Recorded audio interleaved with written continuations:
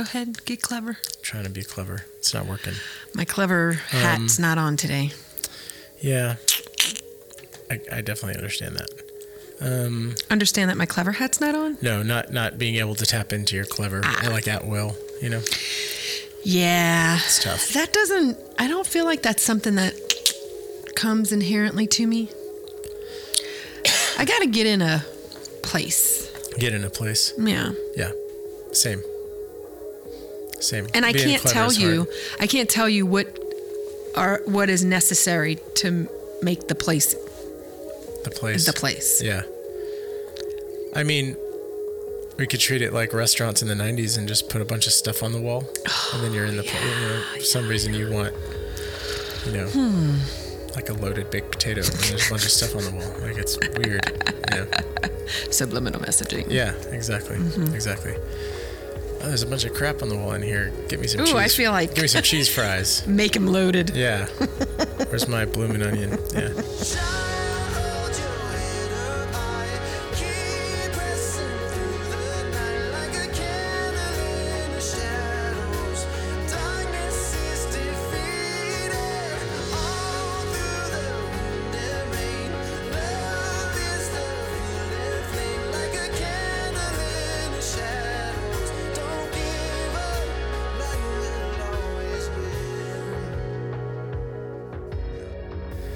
We got loaded nachos on the beach with shrimp. Holy smokes. Nice. So nice. How was that? The food? The food, the resort, the whole thing. The food, I feel like we just ate in Mexico. That was the whole trip. And it was so fantastic. That's good. That's cool.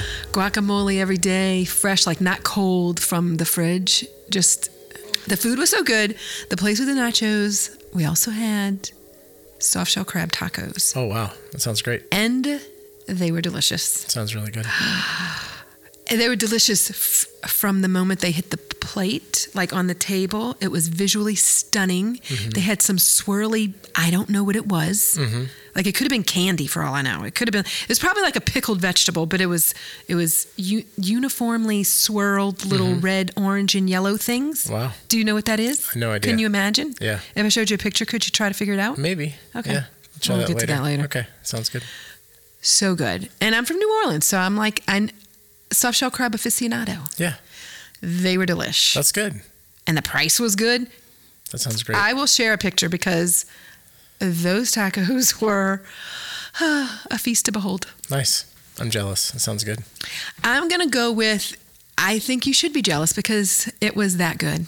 Okay. I don't want to make people jealous. No, it's all right. But make them jealous. They were really good. Yeah. I mean, it was your 25th anniversary. Your celebration in Mexico. Yeah. On the beach. Uh-huh. Why not? Yeah. Okay.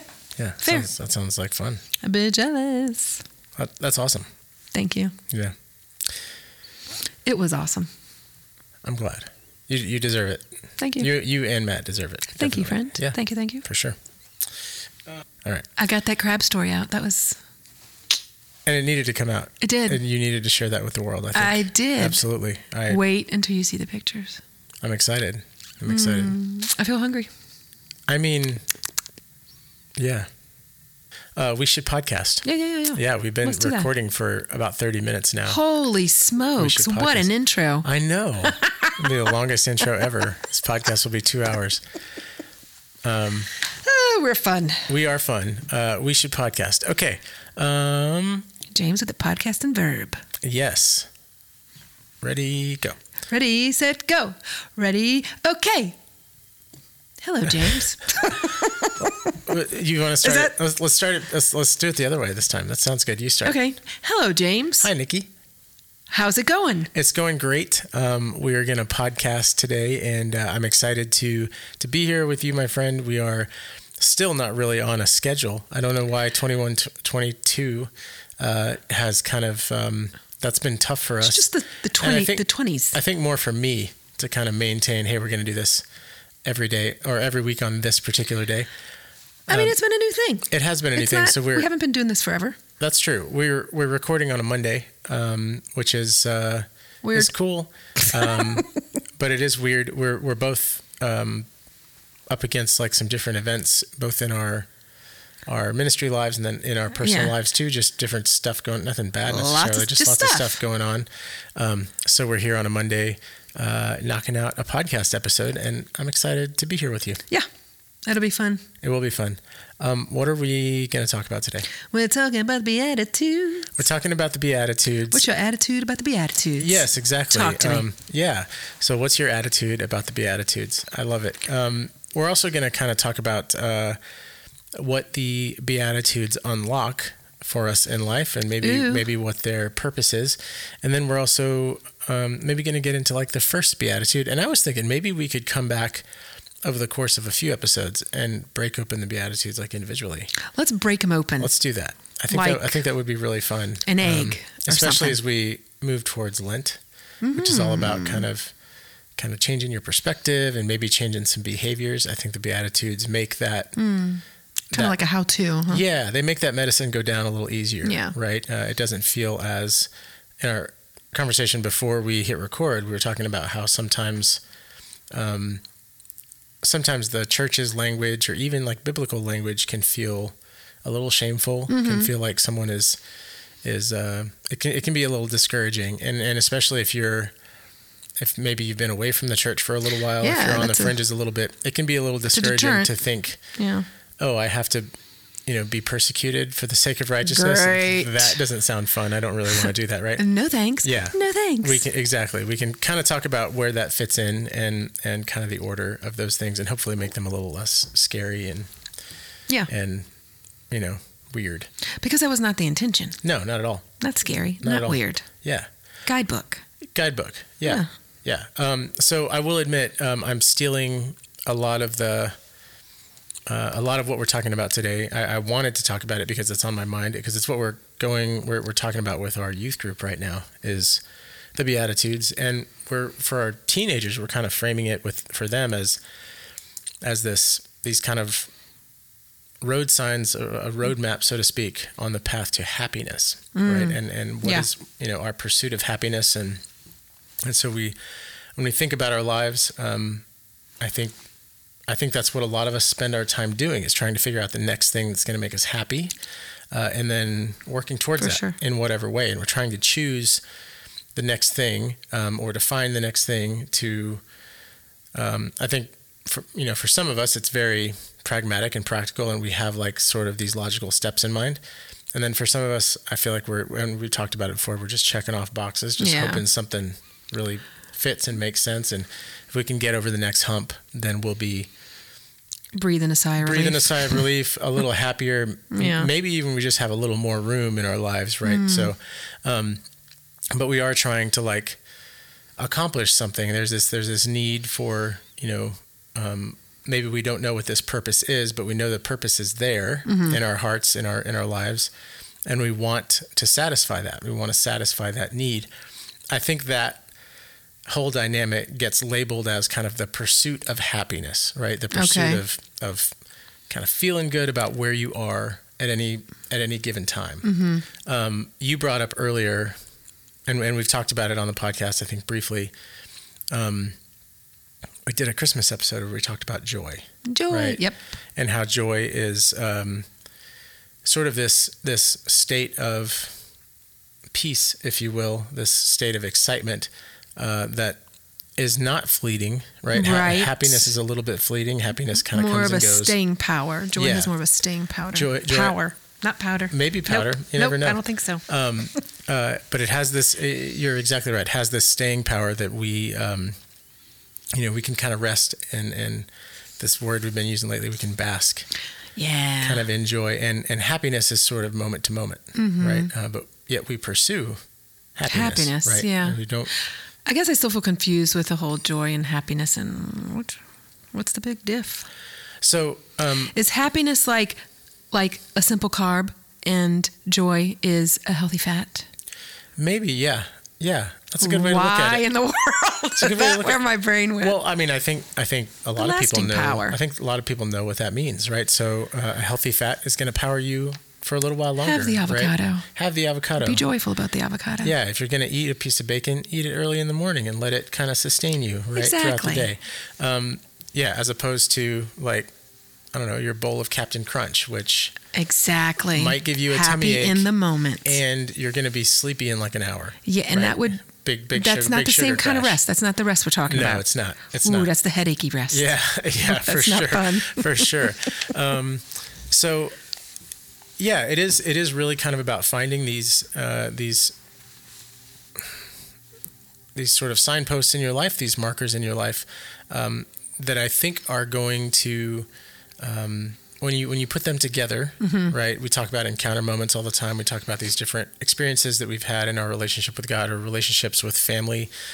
We put these things together, and those things bring us some sense of peace and some sense of completion, right? It's like, so when we look at those things, we step back and look at those things, they kind of form a bigger picture. I think the picture that we're looking at is our relationship with God. Okay. So there's a really great book called The Shack. I think I've talked about it before. I don't remember the name of the author. I will look it up before we... I'll look it up right now because I have You have the ability to look it up right now. We have the power. Yeah. We have the power. It's a novel by a writer named William P. Young, right? But there's this really beautiful scene. It's also a movie. You can check it out. It's a really beautiful scene in the book where the protagonist meets the Holy Spirit. And the Holy Spirit is this sort of cute and... beautiful, ethereal, I feel like. Yeah, huh? yeah, sort of cute and ethereal, beautiful Asian woman, right? And she takes him out to this garden to do some work, right? And they're gardening, and as they're gardening, they're having this conversation, and there's like lots of weeds in this garden. There's a lot of work to do, and he's kind of confused. It was a crappy garden. And she's like, this garden we're working on is your heart. Like it's you. We're that working felt on you. a little. I was like, my yeah, gosh. exactly. But I think if we can kind of push the metaphor a little further, I think happiness is okay when one single flower pops up in that garden. Okay. Right? And the flowers, a glimmer of just like hope, Jesus says, almost. the flowers bloom and then they fade and then they're thrown into the fire, right? As chaff, right? Like one little flower. But when you step back and you see the whole garden, and you see the whole garden sort of, complete, and you see it move through these phases of dying and rising and going, right? You see it kind of move through that dynamic. That's joy. You see how beautiful the whole thing is. So it's dynamic. That's joy, right? So joy is this state of wonder, this state of happiness, the state of maybe fear of the Lord, to get super theological about it, where we can kind of just step back and appreciate the fact that God is taking care of us. Right? Appreciate the fact that God is there, wonderful. that he loves us. Yeah, exactly. And God wants us to feel that. I think that's a harder thing to grasp because we're human beings. We only have two Our eyes human and 2 hands and 2 feet. There's only so much we can do or even pay attention to in like a single moment. So God uses this desire for happiness kind of like to kind of fuel that appreciation, to fuel that centeredness in joy. Okay. Right. I like that. I think a lot of times I look at that dynamic. I mean, I'll be honest with you. A lot of times I'm not happy. I'm not even joyful. Right. Like I mentioned on the podcast before, I struggle with depression. I have to work really hard at kind of keeping things in focus and staying grounded. And if I pay too much attention to one aspect of my life over here, I feel ashamed that I'm abandoning the other aspects of my life or other relationships or things like that. So it is a thing. I don't know anyone listening, if you take comfort in this, it is something that you are going to mess up. It is something that you are going to struggle with. You are going to struggle to be happy. You're going to struggle to be joyful, right? And even in the Gospels, we see moments where Jesus is tired, where Jesus is frustrated at someone's lack of understanding, or he's explained something to the disciples 10 times and they're still not getting it, right? Like we see those moments, and those moments I think reflect how Jesus was not always happy. Right. Okay. But in his divinity, he's able to maintain this joy. He's able to maintain this groundedness in his purpose, this groundedness in the Father's plan for him, in his prayer life, in his relationships. where he is, and it's out of that joy that he's able to forgive Peter for denying him 3 times. It's out of that joy that he's able to let Judas go because he knows Judas has to do his thing. It's out of that joy that he's able to, weep for Lazarus one moment and then raise him from the dead the next moment. It's because he can kind of keep all those things in perspective, right? Yeah. And so I don't know about you. I've always, that's, it's obviously a big ask when we say, like, when Jesus says, take up my cross and follow me, or when St. Paul says, be an imitator of me as I am of Christ. It's like, okay, yeah, that's gonna hurt. That's hard. It's going to hurt. Right. But I do think that maybe we don't realize that the how, like the ways how to do that, are there in Scripture for us. Yeah. And I think sometimes, the stuff in what we read in Scripture can be, I don't know. I feel like I'm a caveman and I don't understand things very well. And so it's important for me to hear them over and over and over again. But sometimes they still seem hard to understand. Sure. So I like that the Beatitudes are, kind of feel like they're bullet pointed. That helps the organizational aspect of my brain to kind of categorize things. Yeah. But they're still kind of confusing to me, not going to lie.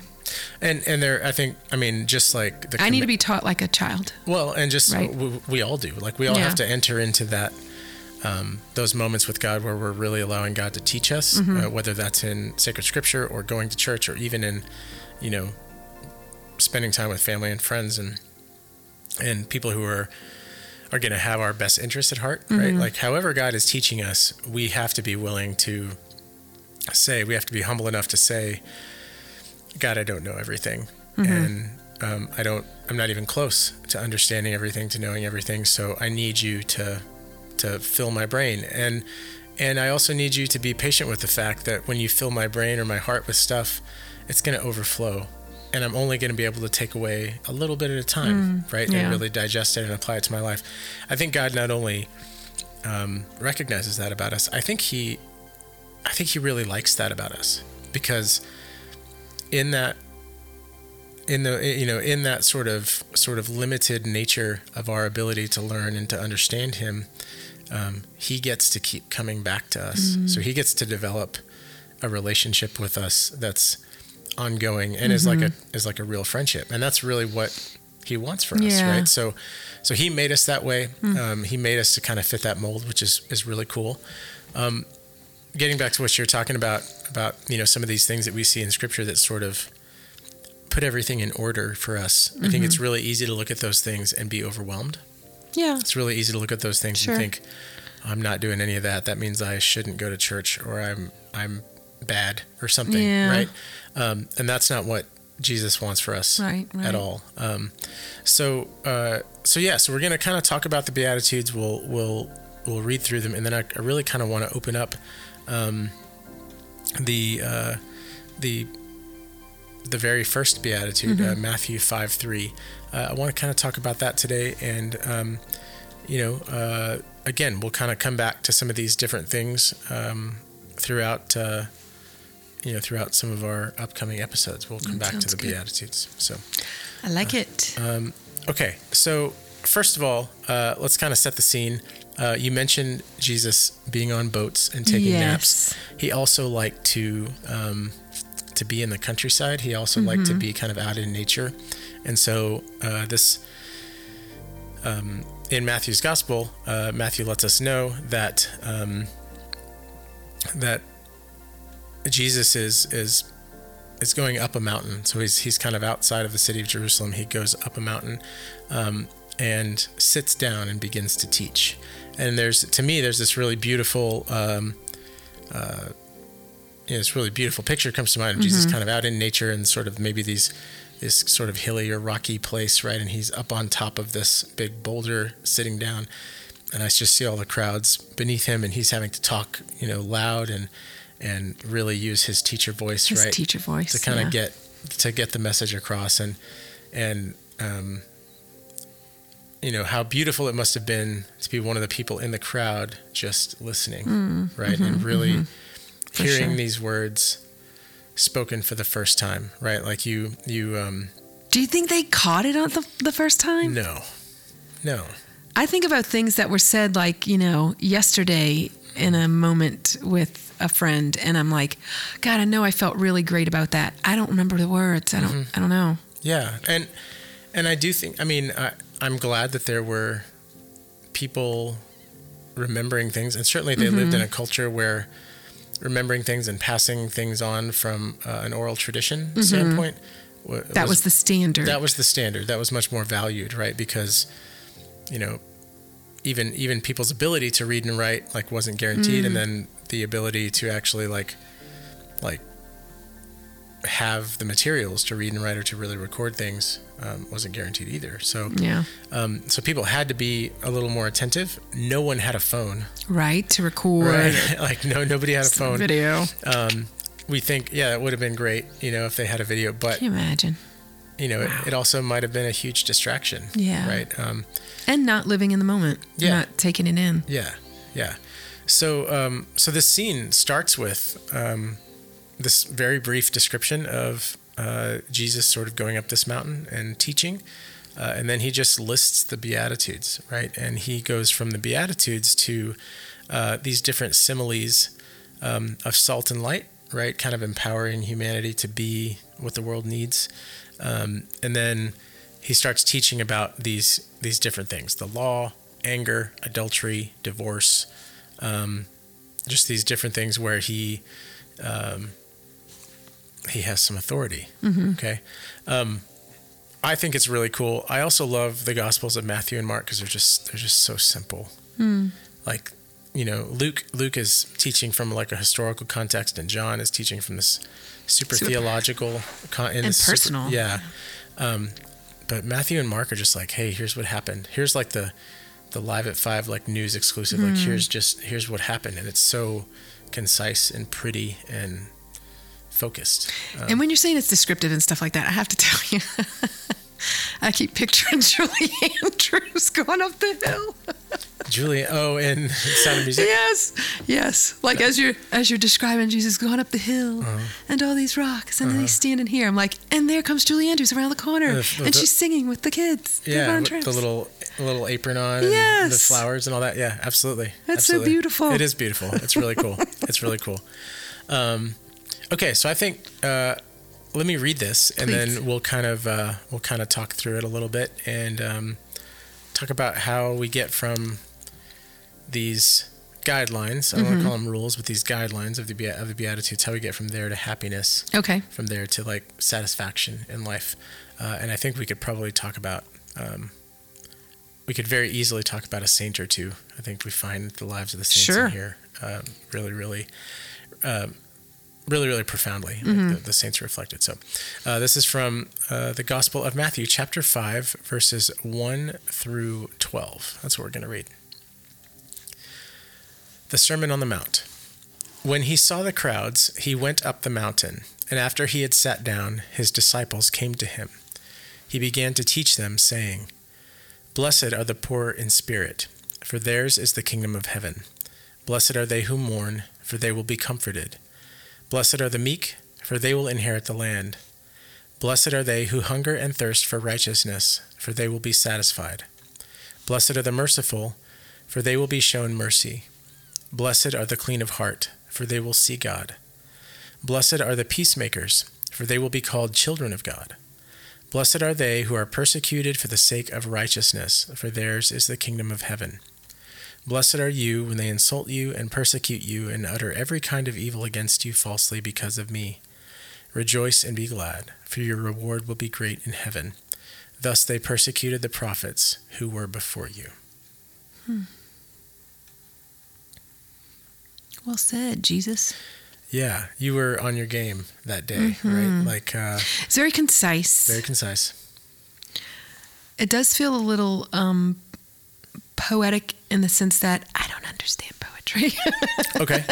I think that's fair. And I think we're all kind of in that boat. Just looking at the Beatitudes as a whole, I think it's hard to, maybe hard to recognize The everydayness. The everydayness of it, right? Yeah. So there's a depth. You know that the Beatitudes are deep. It's hard to know how deep, and it's hard to know why that depth. It's just hard to unpack, right? At kind of a first glance. Yes. I think one thing to keep in mind, and this is something that I didn't realize until probably it was in my early 30s, is to look at the Beatitudes. My brain immediately wants to categorize. So I hear the poor in spirit, they who mourn, the meek, those who hunger and thirst for righteousness. I hear these different categories of people, and I think about different groups of people doing different things. But really, Jesus wants all of these things for me. Okay. Right. He wants, if we think of these as like teams or groups, like accomplishing these wonderful things, he wants me to try to do all of those things. He sees those qualities or characteristics in each of us.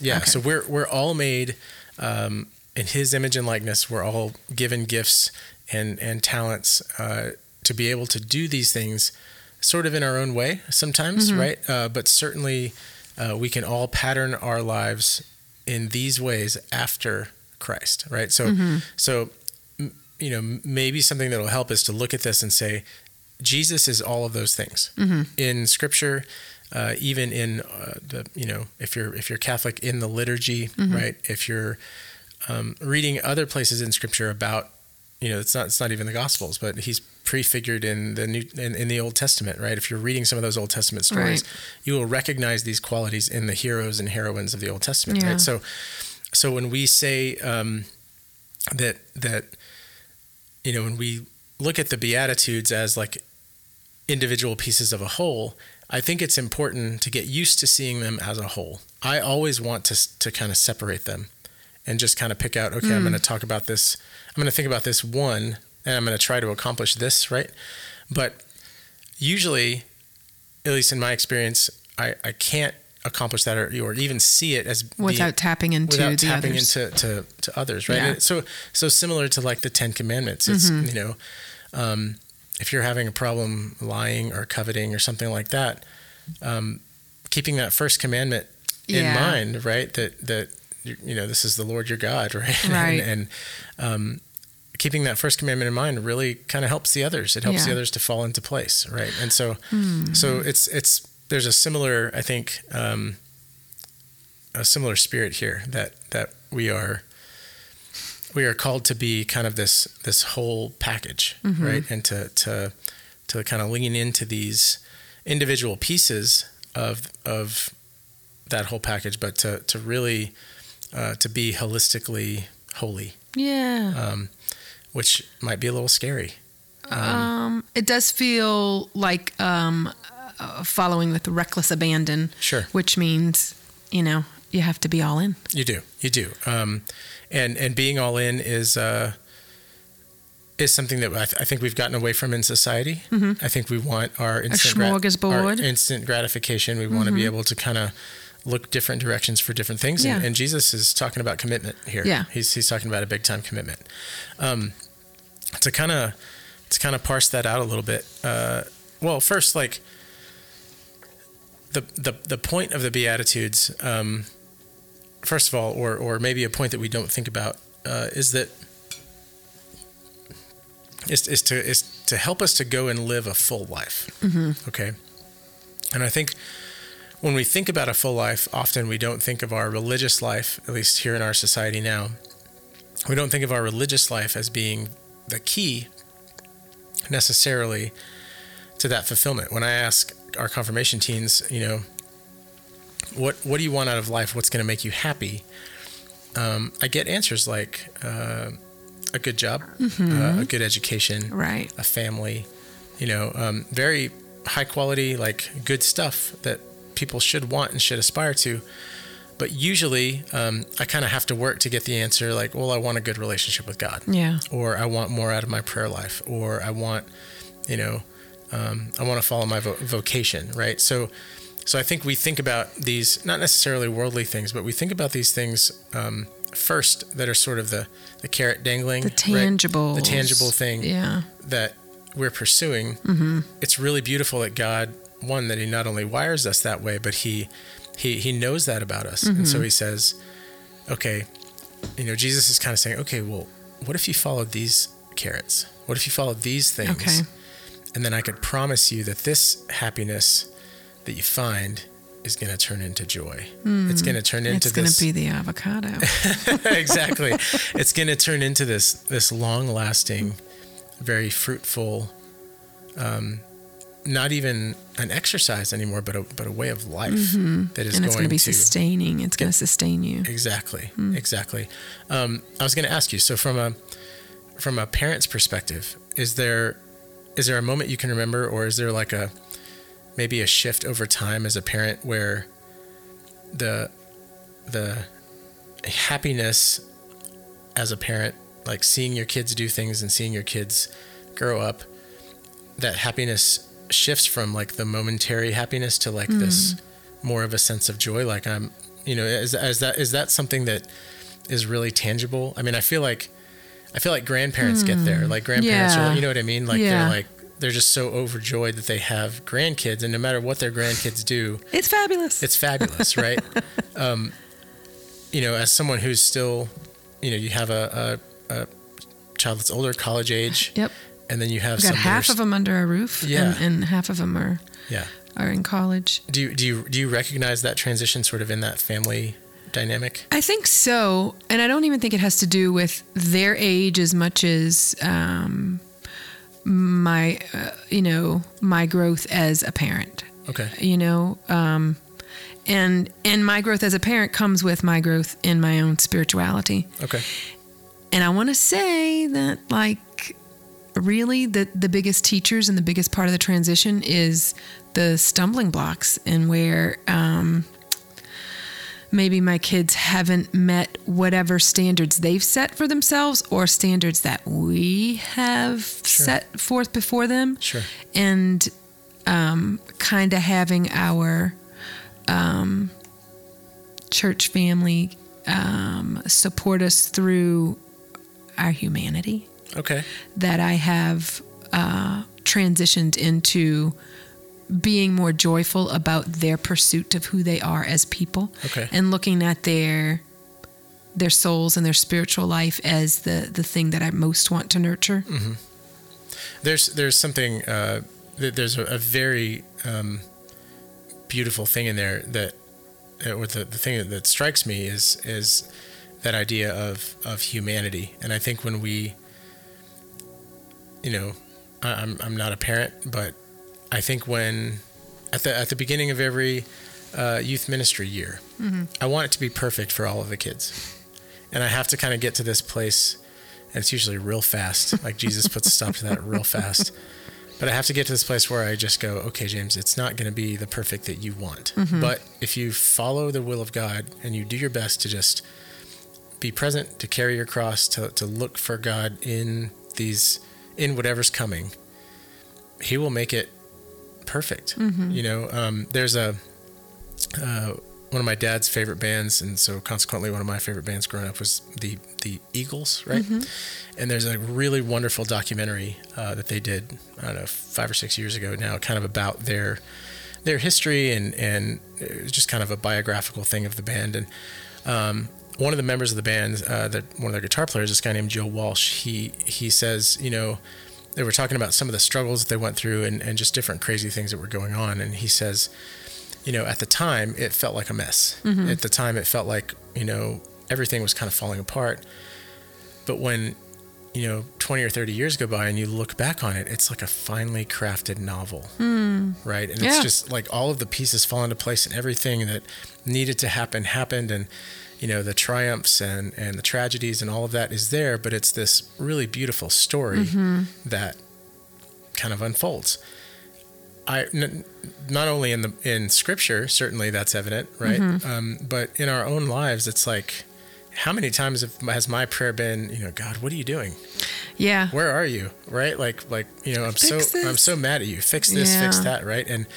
And the Beatitudes remind us that God has a plan, and it's not just, He doesn't just think about it like, hey, this is my plan, and it's sort of far off on the horizon, but it's like, it's Nikki's plan right now, and Nikki has a role to play in it right now, and there's a plan for your family and your kids. And it's such a beautiful thing to think that, okay, so often in Scripture they ask Jesus, like, okay, prove it to us, show us something great, tell us something great, do something great, tell us what to do.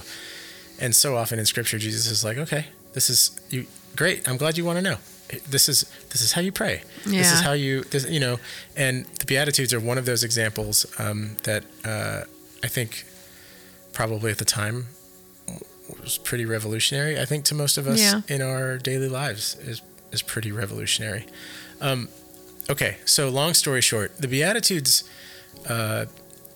get us to happiness. They help us to be happy because they reframe our thinking. Okay. They really do. They reframe our thinking and then consequently our actions, right? And they really do take us from a place of being pretty selfish and pretty maybe fearful of our own, what am I going to get out of life? Which is, I think, our common disposition. That's our default position sometimes, yeah. What's in it for me? They get us out of that, and they get us thinking about our neighbor, thinking about God, thinking about how we can serve other people. But also using this gift of humility in conjunction with the gift of faith to letting by letting those two gifts kind of direct our actions, right? So even if we don't want to be merciful, Matthew 5:7, blessed are the merciful, for they will be shown mercy. Even when we don't want to be merciful, our faith in understanding that that's what Jesus is asking us to do, and then our humility in saying, I'm not God and you are, so I'm going to follow you. I'm going to do what you're telling me to do. As mercy provides relief to the people giving the mercy. It provides, this sense of, of real, like, sort of deep satisfaction to those that are being merciful. And I'm not saying that it's easy. No. I'm not even saying that it's fun. It might not be, right? But it is something that I think in the long run is going to help you to tap into that groundedness, that centeredness that we have in joy. Yeah. Right. This first Beatitude has always confused me. It has always been really confusing. And I actually just heard a couple of different explanations that went sort of hand in hand, one from Father Mike Schmitz and one from Dr. Brant Petrie. We've talked about both of them on the podcast before. So this is Matthew chapter 5, verse 3. Blessed are the poor in spirit, for theirs is the kingdom of heaven. And I kind of want to break this first one open, and we'll talk about the other Beatitudes in later episodes. But I do want to kind of reiterate, like, when we break these open, we're going to talk about how they, like the mercy one, we're going to talk about how they affect our lives for the better and how they bring us to this happy place, right? Okay, so 5:3, blessed, actually, before we do that, the short introduction, right? So Matthew 5, verses 1 and 2, when he saw the crowds, he went up the mountain, and after he had sat down and his disciples came to him, he began to teach them, saying, those two things are reflective of Moses. They're reflective of prophets of old that went up the mountain and taught the people, right?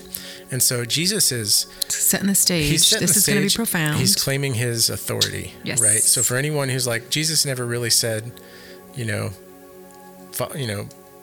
I'm the guy, right? First of all, he said, I'm the guy lots of times in lots of different ways in Scripture. But he also did things like going up the side of a mountain and looking a lot like Moses and teaching, right? That would have been something that got people's attention. So just kind of keep that in mind. This first one, though, blessed are the poor in spirit, for theirs is the kingdom of heaven.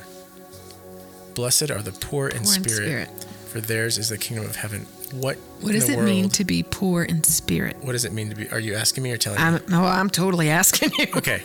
So in Scripture, there's a couple of places where Jesus talks about the difference between kind of the haves and the have-nots, right? And he wants our lives to be lives patterned after his own life, in which he's constantly pursuing God. And for that pursuit to really sort of take place in our lives, for it to have room in our lives, that means there has to be room in our lives for God to sort of come in and take root, right? There's got to be work space. and move. And Yeah. So if you think of your spiritual life or your relationship with God as like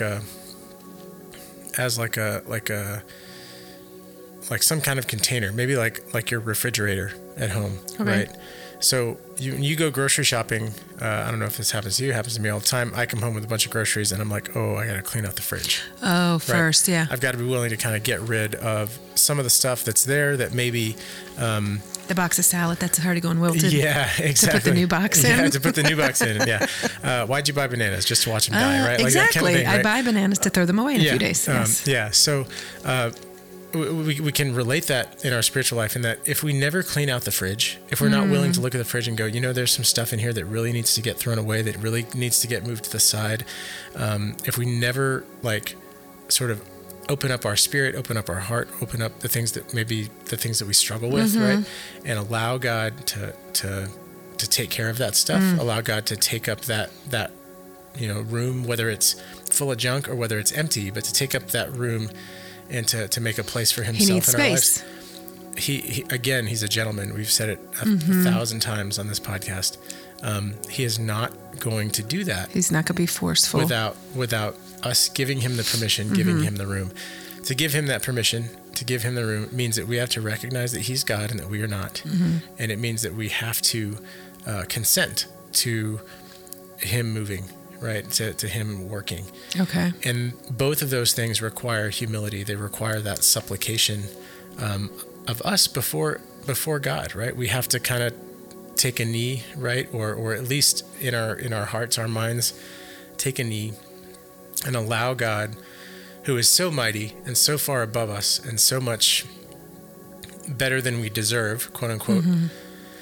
We have to allow God to call us worthy. We have to allow God to say, you're my child, and there's some things that are really broken and messed up and unfortunate about your life or about decisions you've made, but I'm going to fix them. You can't fix them for yourself. I'm going to fix them. There's a wonderful parable in Luke's gospel. It's the parable of the Pharisee and the tax collector, and I'll just kind of paraphrase it. But there's these two men that they go to the temple to pray. One's a Pharisee, the other is a tax collector. The Pharisee, he goes to like right to the front, right? And he says, I'll just read it to you. Oh God, I thank you that I am not like the rest of humanity, greedy, dishonest, adulterous, or even like this tax collector. I fast twice a week and I pay tithes on my whole income. He's basically that kid who's writing a letter to Santa. Know that kid. and telling Santa how good he is. Yeah. Right. And this is buttering him up. This is why I need, a new PS5, right? Like this is that thing. Okay. But this tax collector, who, tax collectors at the time, they worked with the Romans. They thought, people thought that they were just, sinful and awful and terrible because they worked with the Romans. He stands off at a distance and would not even raise his eyes to heaven. So he's like in the back of the room, afraid to even approach God. But he beats his breast and he prays, "Oh God, be merciful to me, a sinner." And that is the extent of his prayer. Wow. God, there is a bunch of junk in my fridge and I really need your help to clean it out. And I know that I can't do it alone. Help me. I need you to help me. Yeah. That is being poor in spirit. Ah. So there's this recognition. That's the poor in spirit. There is this recognition that you're not poor in the sense that you don't have a spirit or that you don't have a spiritual life. You recognize your own poverty. You recognize your need for a savior, the negative space in your life, and you invite God into that negative space. You invite God in to take up that space, to take up that room, and to nurture you through those issues, to save you, right? If you don't recognize that room in your heart, if you don't, give God any space, again, he's not going to force it, right? Jesus let Judas go. Yeah. And that's hard, I think, for a lot of people to fathom, right? Like why doesn't God just snap his fingers? I'll never forget, I had a class full of 8th grade boys years ago. One of them asked me, why doesn't God just come down and fix it? I don't understand. Why doesn't God just come down and fix it? And the answer was, well, he did.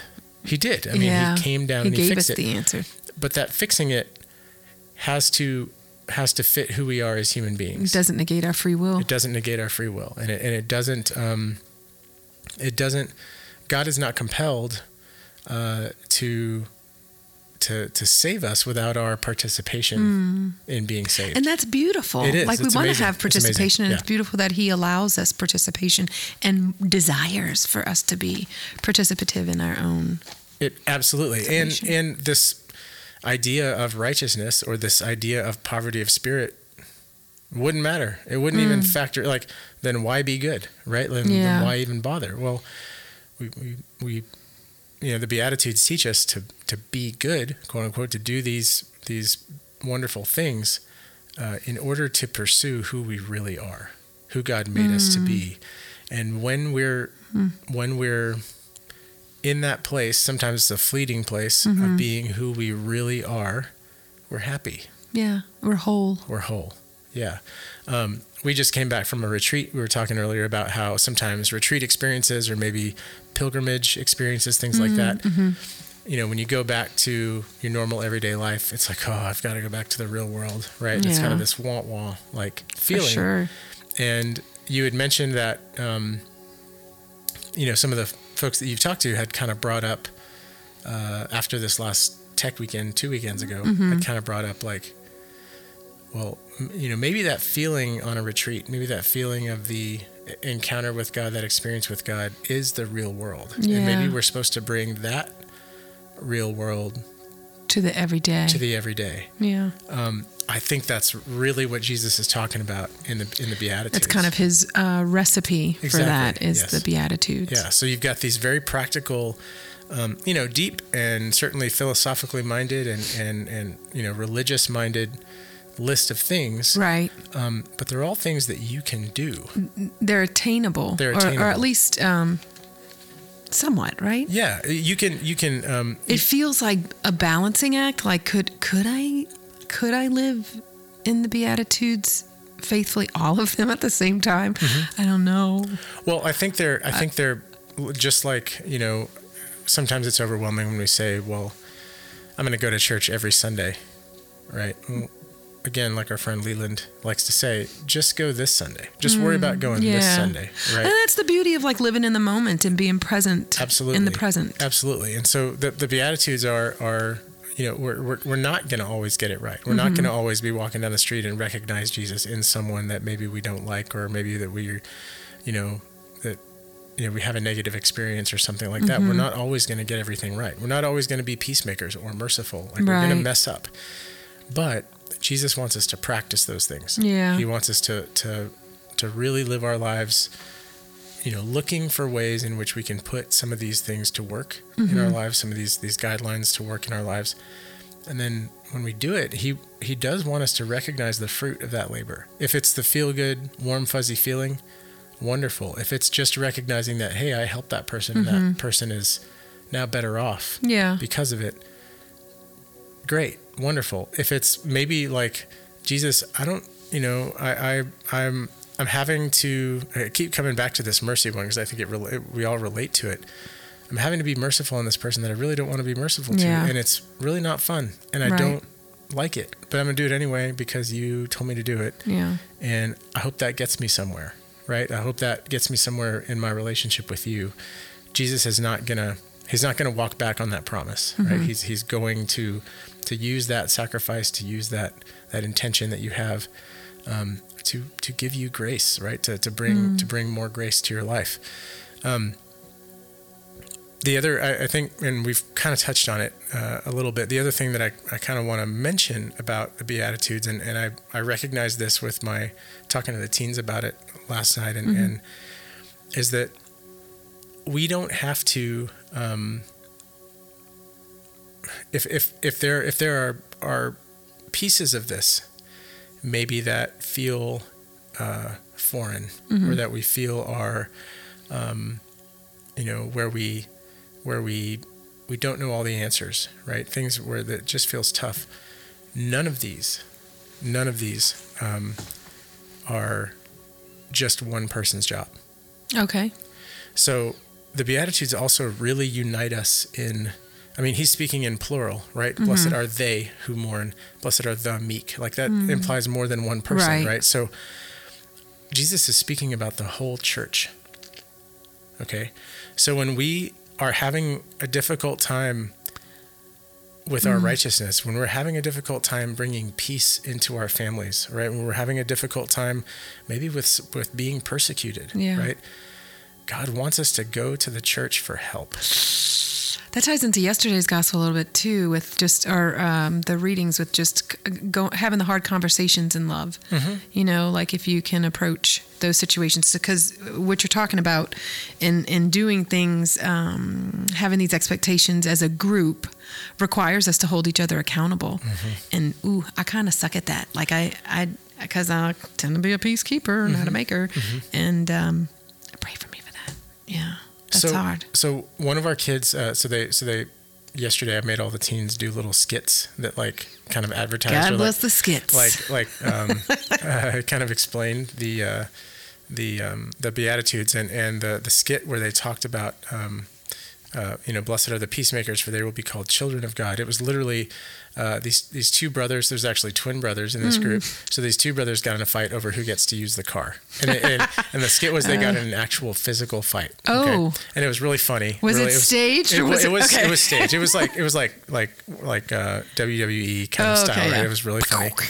And then another teen gets in between them and says, hey, you guys break it up. And he says, okay, you can use the car from this time to this time, and you can use the car from this time to this time. Is that okay? And it just kind of like popped into my brain, and not just me, like other folks there. It was like, okay, the difference between a peacekeeper and a peacemaker. Peacemakers provide solutions. And I thought that was very insightful. Peacemakers provide solutions, right? They look at a situation and they say, okay, what's the next step here? As opposed to just stop fighting. Everybody calm down, stop fighting, right? Or I'm just gonna sort of acquiesce to what this person wants because I just want the peace of a non-stressful situation, right? Whereas, a peacemaker is like, hey, you take the car for half an hour and I'll take the car for half an hour and we'll both be happy, right? So lots of cool stuff to unpack in the Beatitudes. Yeah. As we kind of wrap up here, I do want to encourage our listeners, as we've done before, none of this stuff happens overnight. I am a cradle Catholic, and I'm approaching my 50th birthday. I've been learning about church teaching and my Catholicism for all this time, and I still feel befuddled with Beatitudes, other church teachings, all the gospel stuff. I'm constantly learning, and so it's okay if it's confusing because we're all late to church at some point with some things, and I'm the first to admit I'm still learning. There's a real when we dig into the Beatitudes, and really when we dig into anything in Scripture, there's a real sense of, okay, I'm not going to accomplish this on my own, right? I'm not going to accomplish this in one single stroke. I'm not going to accomplish this by praying the perfect prayer, right? Abraham enters into this covenant with God, and, his life is not perfect from there on out. His life is not all figured out. Like he still makes mistakes and makes bad decisions and has to go back to God and he still suffers. Yeah. Right? A lot of our humanity is suffering, right? And it's the same way with us. And so if that's maybe your feeling that maybe you haven't taken that step or taken that next step because you feel like, all right, this is the big step where there has to be the payoff, or whether, I feel like I should get it all by now, or I should be able to do this by now. I can finally check the box that this is known, and there isn't a box. Right. There's not a box. God just wants you to be moving towards him. That's really the not only the goal, it's the meat and potatoes of like what we do here on earth is to just move towards God. And so I think when we get away from that perspective, things like the Beatitudes become very painful. They become very, very painful. And when the Beatitudes become obligatory, or when they become just another thing that we have to get done on a Wednesday night. When there's no, like the readings this past weekend, without love, I'm a resounding gong or a clashing cymbal. It doesn't blah, blah, blah. It doesn't really, move us in that direction of sainthood, of heaven. So I want to, even though I said all of these things go together and we can kind of do all these things, if you're struggling with this, if you're struggling with, that mercy component, let that marinate a little bit. Yeah. Let it mellow. Find something in this list of Beatitudes. They're all wonderful things. Find something in this list and commit to doing that thing just this week. Yeah. I'm going to really try to be meek this week. And if someone, cuts me off in traffic, instead of that thing that I would normally say, or maybe after that thing that I normally say, I'm going to say a prayer for that person. Yeah. I'm going to hope that wherever they're going, that they get there safely. Right.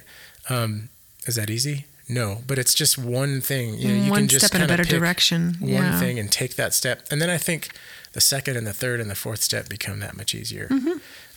Because it becomes something that feels familiar and easier to do. Which is why it's a practice. Which is what exactly. I was thinking of the great singer Harry Connick Jr. And he's a Catholic from New Orleans. And when people ask him about, oh wait, are you Catholic? Or do you practice your Catholicism? He says, yep, I'm going to keep practicing until I get it right. And I just think there's such beauty to that, because there's no expectation for us to get it and reach a completion. It's a journey. It's a journey. And it's just like training for a marathon or anybody who's studying to learn and teach something or do something. There's never really an end in sight, because there's infinite wisdom out there, and we're human. Jesus also talks about at the end of this, and going hand in hand with that, Jesus talks about at the end of this, rejoice and be glad, for your reward will be great in heaven. I know that Jesus is talking about heaven like as a state of being, as when this life is over, we become saints in heaven, right? But I also think that he's talking about heaven, this kingdom of heaven in our heart. Okay. So we're made for heaven. We're made to be in the Garden of Eden, right, with God. We're made to be in heaven with God, but we're not. So the way, the real purpose of the Beatitudes, the real purpose of this life that we live with God, yes, it's about getting to heaven eventually in this sort of chronological way, right? We're going to live this life. We're going to move on to the next one. And there's this sort of like the dominoes falling in a particular way.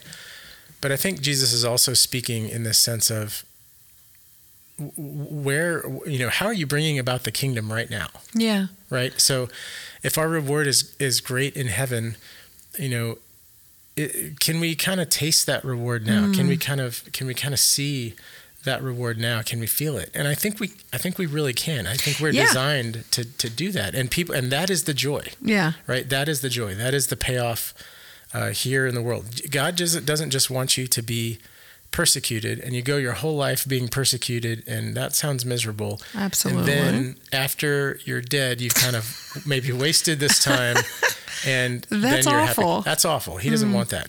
He wants you to recognize that joy, not only in the midst of that persecution, but because you've invited him into your life, right? Because you've invited him into those daily situations that maybe feel kind of terrible, and you've allowed him to console you and heal you and to just be near you. Yeah.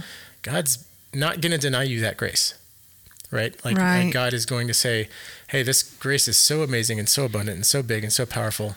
It's going to make you happy. It's going to make you joyful. Yeah. And that's why it's like that whole encounter experience and the retreat experience that we talked about. Described as a mountaintop experience, it's like that's where he is. And so for us to, go there, know that it's achievable on earth. We just have these guidelines that we kind of help us along the way in order to stay in that state, to stay on the mountain. Yeah. There's, I've talked about, mission trips. There's always a teen on a mission trip that starts out like, you want me to do what for a week? I'm going to scrape, I'm going to get a little 2-inch, metal brush, and I'm going to scrape a house, like a whole house. And I'm going to scrape and scrape and scrape and scrape and scrape for 5 days. And then we're going to paint it, and then we're going to go home. And you're telling me that at the end of that, I'm going to feel closer to God. But at the end of that, they feel closer to God. Yeah. And some of it is just the fact that they're, they're doing something different. They're doing something different with different people and kind of experiencing the church and experiencing God in that way. But a lot of it is that they've just said yes. Mm-hmm. They've just given God the room to work in their lives for just a few days. And those kind of experiences, I think, as human beings, they teach us a lot about not only what God wants for us and how we attain that, but also who God made us to be, which is hard to keep in perspective sometimes. Yeah. Let him in your garden. Definitely. I keep going back to the garden with your shack reference. Mm-hmm. It's beautiful. It is. I love it. But step back, right? Step back, and take a look, and know that it's good, like weeds and all. Yeah, right? It's good. Yeah, it's a process. It's a process, definitely. All right, we are just about out of time. I do want to.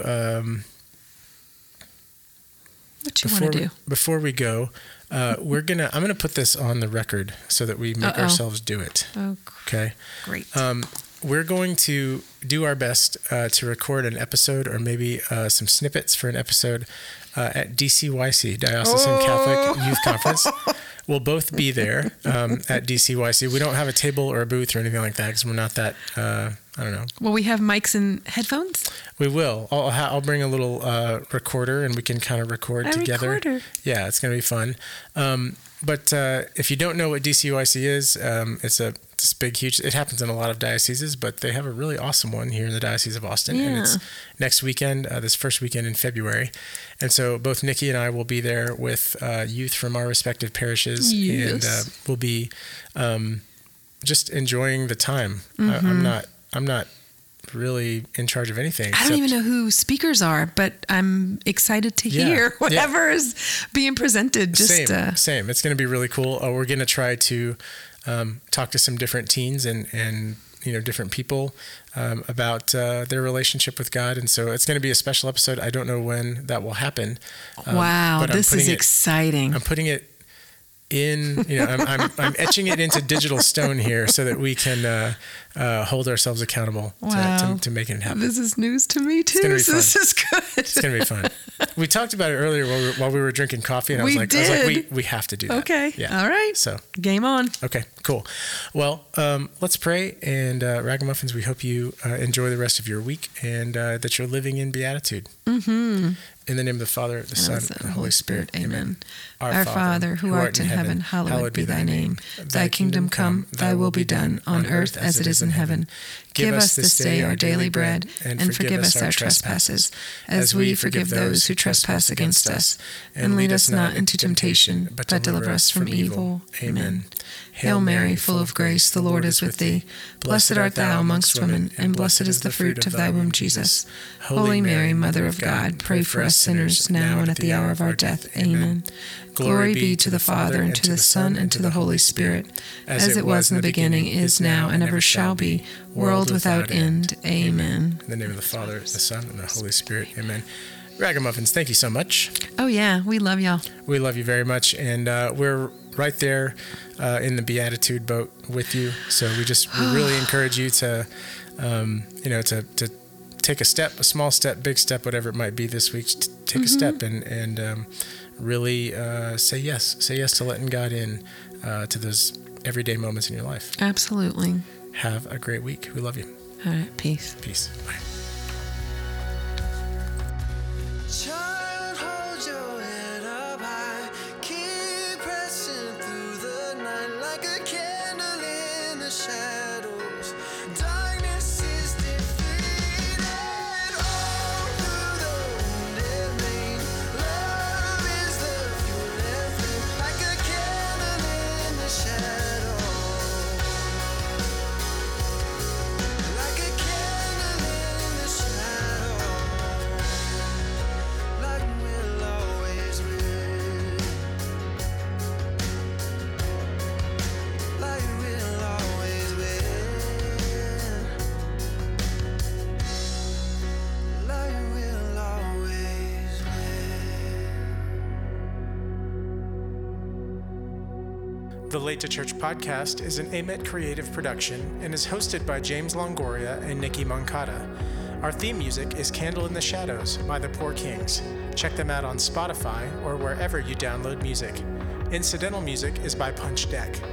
Find us on Instagram at Late to Church Podcast and let us know your questions, comments, and thoughts by contacting Late to Church Podcast at gmail.com. Your insights might even be featured on the show. Just a little reminder, you are good, you are worthy, you are the beloved. Look around for the Lord today. He loves you and he wants an encounter with you. Thank you for journeying with us. We're praying for you. Peace. I did read something recently about Jesus and naps. I know we've talked about that a bunch of times, but and sometimes a boat's thrown in there. But just the importance of rest. I feel like we don't do that enough. We don't do it enough, and there's a little bit of shame attached to it. I don't know if it's just like a Western thing. Yeah. But it's so important. Yeah. I think there's a lot of, that drive to do something proactive, productive, yeah. Even to be innovating. There's a drive to be doing new things or exploring new things, right?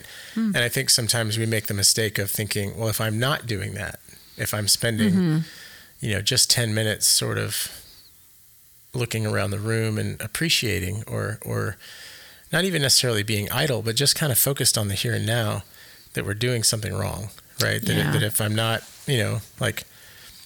like Matt's in sales, I'm sure there's a part of him that is like, if I'm not selling, right, I'm doing something wrong, right? Like I'm missing something or not being productive. Exactly. Yeah. And I really think that in our, I will say our faith life, I think there's a distinction between our faith life and our prayer life. The two go together, but certainly in our prayer life, I think Jesus wants us to rest. Spend more time being still. In prayer. Yeah.